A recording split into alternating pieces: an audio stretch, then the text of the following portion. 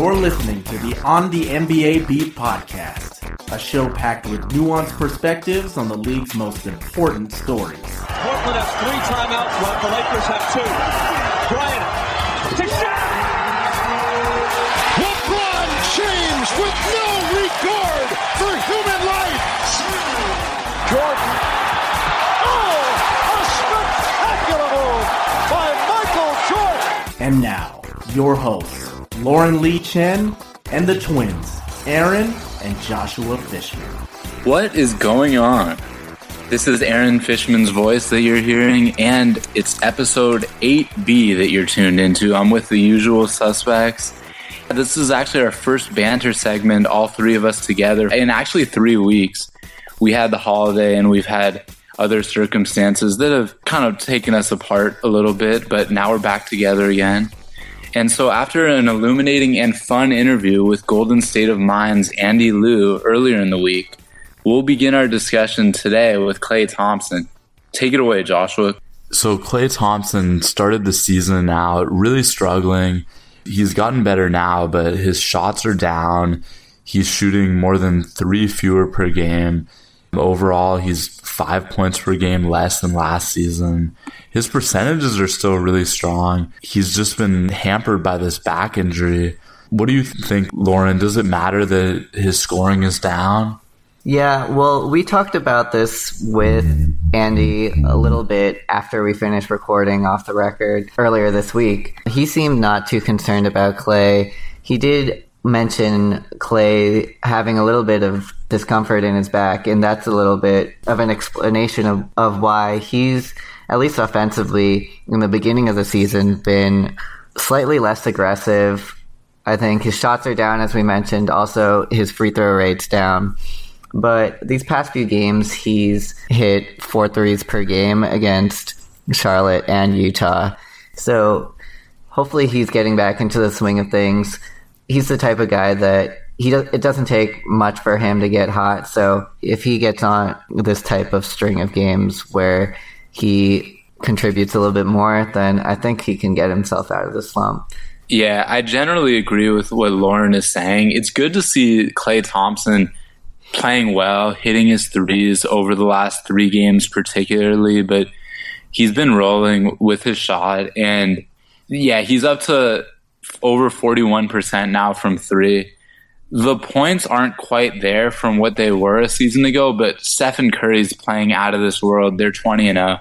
So obviously right now it doesn't matter. I think moving forward, looking long term, it could matter if he's not able to get it going to where he was last season. But all indications appear to the contrary, that he will get it going. He already has been hitting a lot of his shots over recent weeks.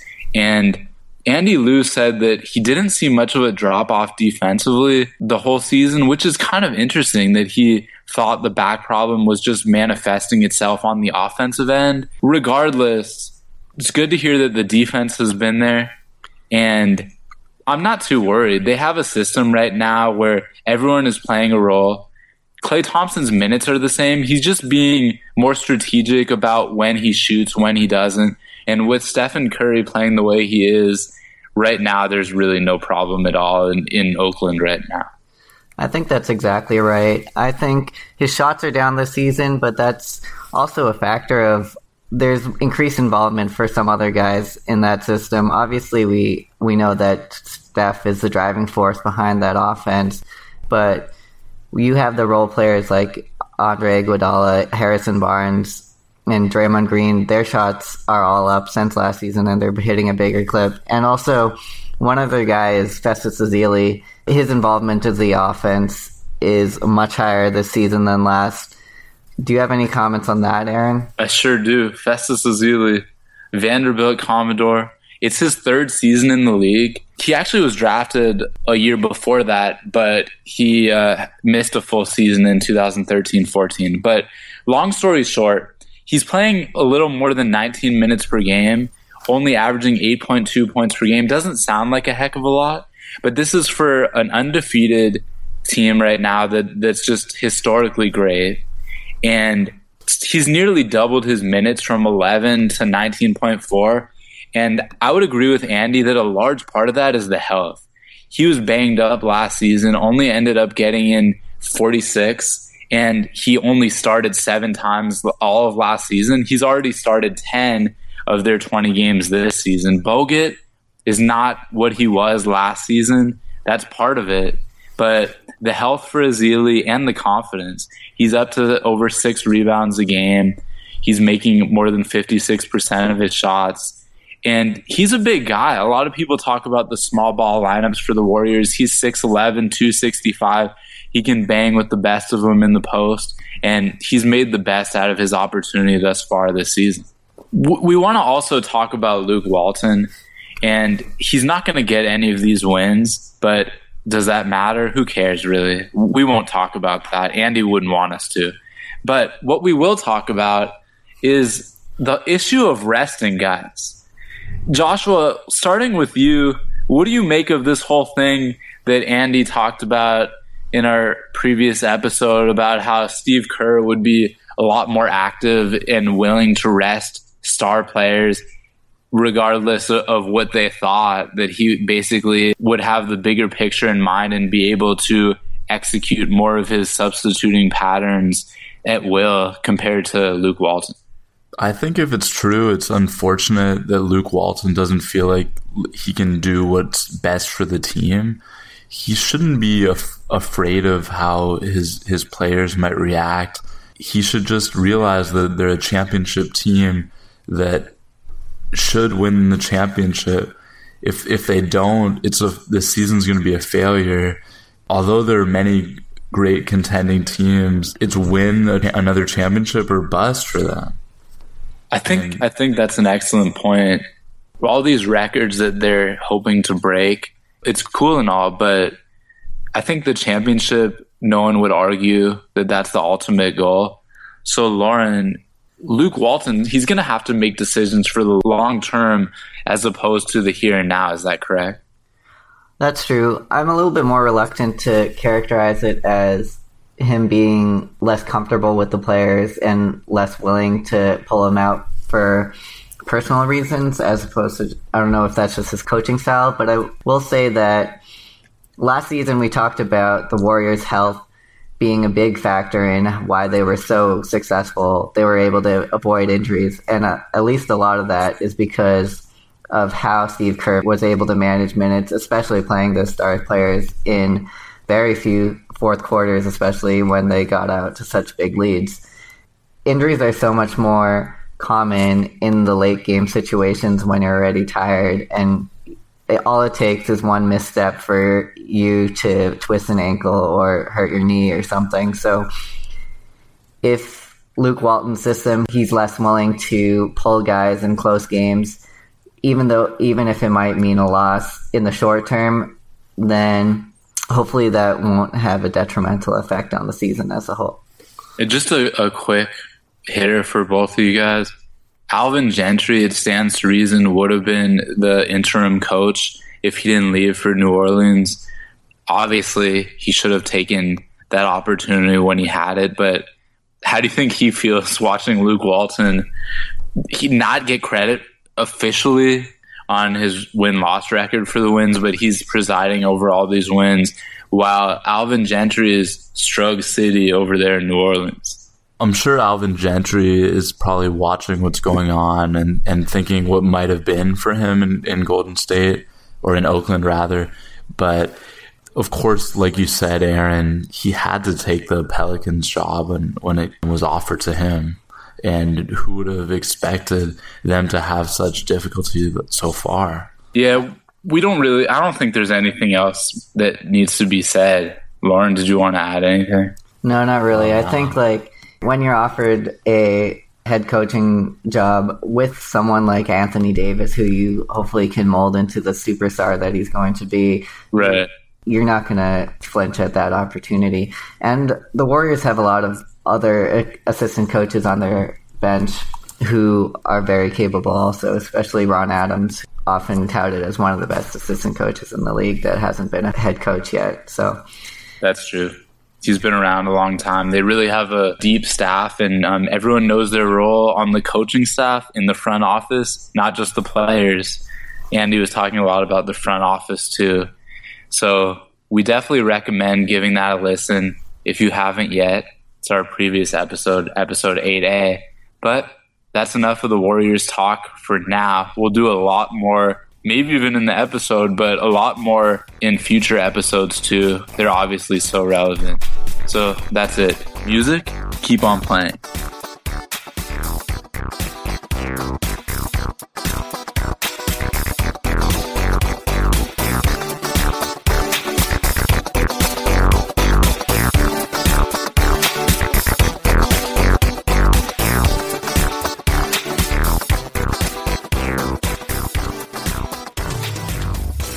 Welcome back. In this segment, we're going to talk about a couple stories about media coverage of the NBA for a change. First, we'll touch on Kevin Durant's comments after being asked about his reaction to Kobe's retirement announcement. And here's some choice quotes from his response. "I've been disappointed this year because you guys treated him like shit. He's a legend, and all I hear is about how bad he's playing, how bad he's shooting. Time for him to hang it up. You guys treated one of our legends like shit, and I didn't really like it. Hopefully now you can start being nice to him now that he decided to retire after this year. It was sad the way he was getting treated." Those are some strong comments from KD. I know you have an opinion about this, Aaron. What do you think? Do you think he has a point here, or do you think he's a little bit unfair to the media? I don't think he has a point here. I like that Kevin Durant is outspoken about issues that are important to him. And before I say why I disagree with Kevin Durant, I want to point out that I'm not one of those people that says so-and-so should only stick to talking about basketball. He's a basketball player. That's all he has the right to talk about. I couldn't disagree with that more. Players, especially superstars like Kevin Durant, should use their influence if there's an injustice that they want to correct or raise awareness about, but no injustice occurred. Kobe Bryant has been outright miserable on the court this season, and that's why the tone of the media has reflected that. They're doing their job for their outlet and for their readers, reporting the facts, delving into depth about it. So I'm sorry, Kevin Durant, that you idolized Kobe and now, sadly, he's seen better days. But I think the media is doing its job pretty well, actually. And I also want to point out that I'm not one of those journalists that rushes to defend journalists at all costs.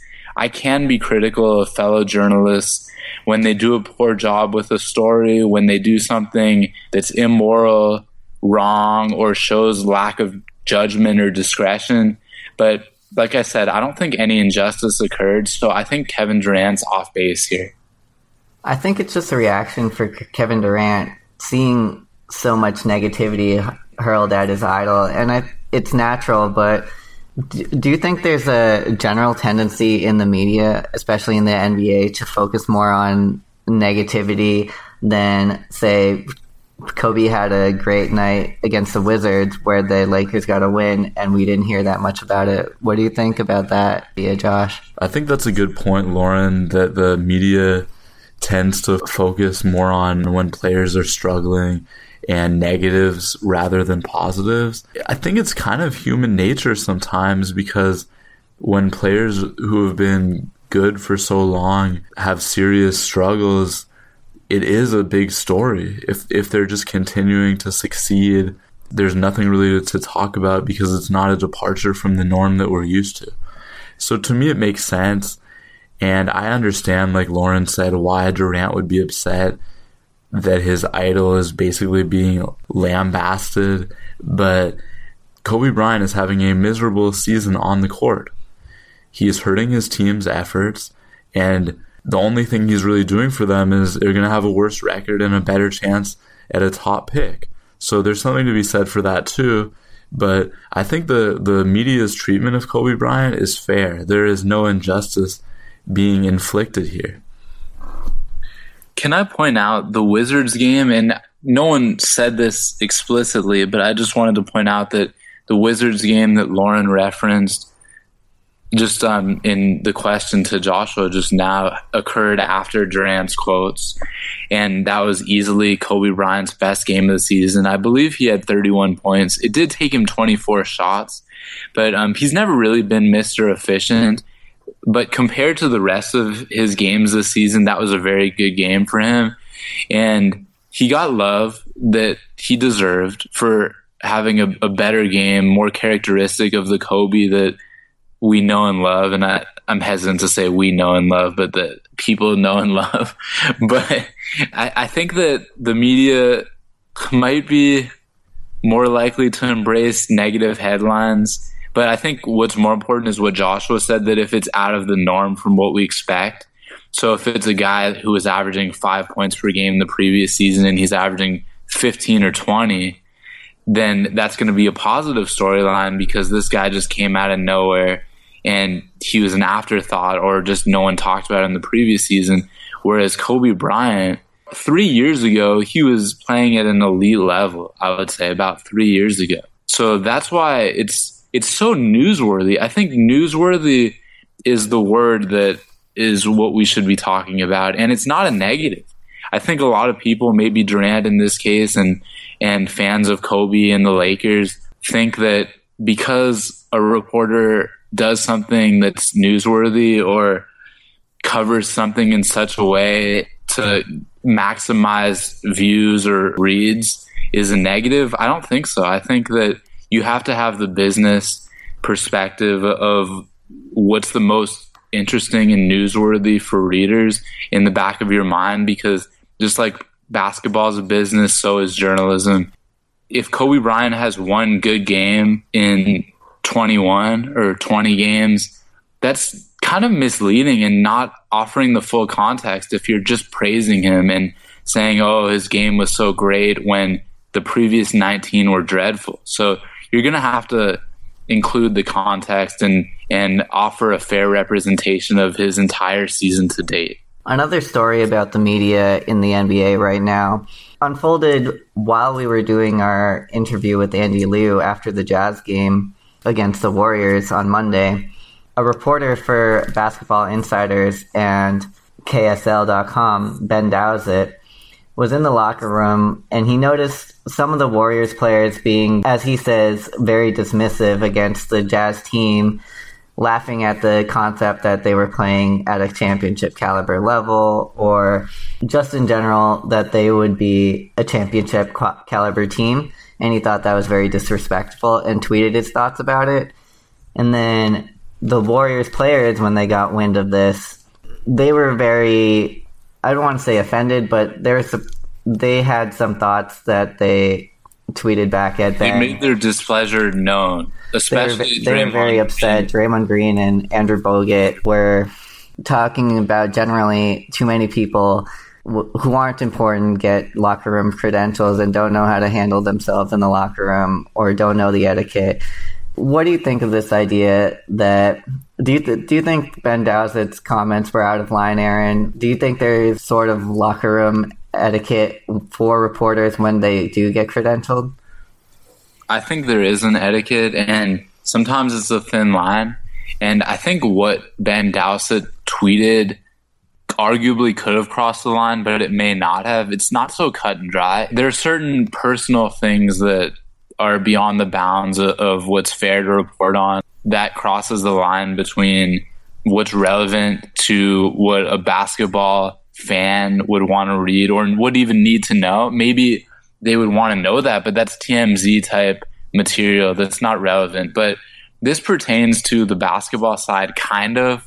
It depends on your opinion, given that he was saying that they were acting cocky about a tweet that appeared on TV and just about some of the questions that were asked about the Utah Jazz. So, I mean, I think that's a thin line. But I take issue with the fact that Draymond Green and Andrew Bogut are implying that he's just a blogger, he doesn't know how to act, and he shouldn't be credentialed, because although I've never met him, he seems like he's a decent, qualified reporter who has the right intent and didn't do anything that was blatantly wrong, I think that he should continue to be credentialed. And you didn't say this in the question, but Andrew Bogut suggested that there are certain reporters that just go in the locker room and look for observations to make and then tweet them to become famous online, and they don't even ask any questions. First of all, I doubt that that really happens. I think a lot of times reporters are just waiting for their particular player that they want to craft their story around to come available. But still, regardless, they have that right. They have that window of time to be in the locker room and do their job. So I don't think people are really doing that. And if there are reporters that are doing that, then that's up to the PR department or the NBA to revoke their credentials. But this doesn't seem like that's the case. So not a cut and dry issue, kind of a long, complicated answer I gave you. But it's interesting how outspoken Draymond Green and Bogut were about this for sure. Yeah, there's been a lot of stories, especially from Michelle Roberts, the director of the Players Association this year, about being stricter about who's able to get locker room credentials or the availability of players to media. And I think she's just trying to protect her guys from stories like this coming out. And I've heard people say that there is sort of an expectation in the locker room that certain things that if they aren't responses to direct questions, there's a de facto sense that they should be off the record. But then again, like, you do have this allotted media availability time where reporters are in your locker room, and you know that they are because they only have a certain amount of time where they're allowed to be there. So as you said, it's a thin line. It's often blurry. We don't know who's on the right side all the time, and you can see both sides of the situation probably. The thing with Michelle Roberts, I think, is interesting. She's been outspoken too. I've been using that word outspoken a lot on today's episode, but she's just right out there with what she believes, and she's been unapologetic in advocating for the players. But the media have to push back on some of these things. A lot of what she's talked about, and I don't have any direct quotes in front of me, have appeared to want to curtail the rights of media members and could get in the way of them telling the best story possible. And the NBA, bottom line, is a business, and the media are helping the NBA get their product out there. And so I think that while Michelle Roberts, her goal is to protect the players, she needs to keep that in mind, that it's a machine and the media are part of the machine in publicizing the players. And not any publicity is good publicity, but really this story is not really that bad for Draymond Green and Stephen Curry. I mean, I can see that it would make them look a little bit bad, but now the Warriors are being talked about more than they were, and that's saying a lot. Well, that closes out another episode of On the NBA Beat. As usual, great stuff from my co-hosts Lauren Lee Chen and Aaron Fishman. We'll see you next time. 9A coming your way soon.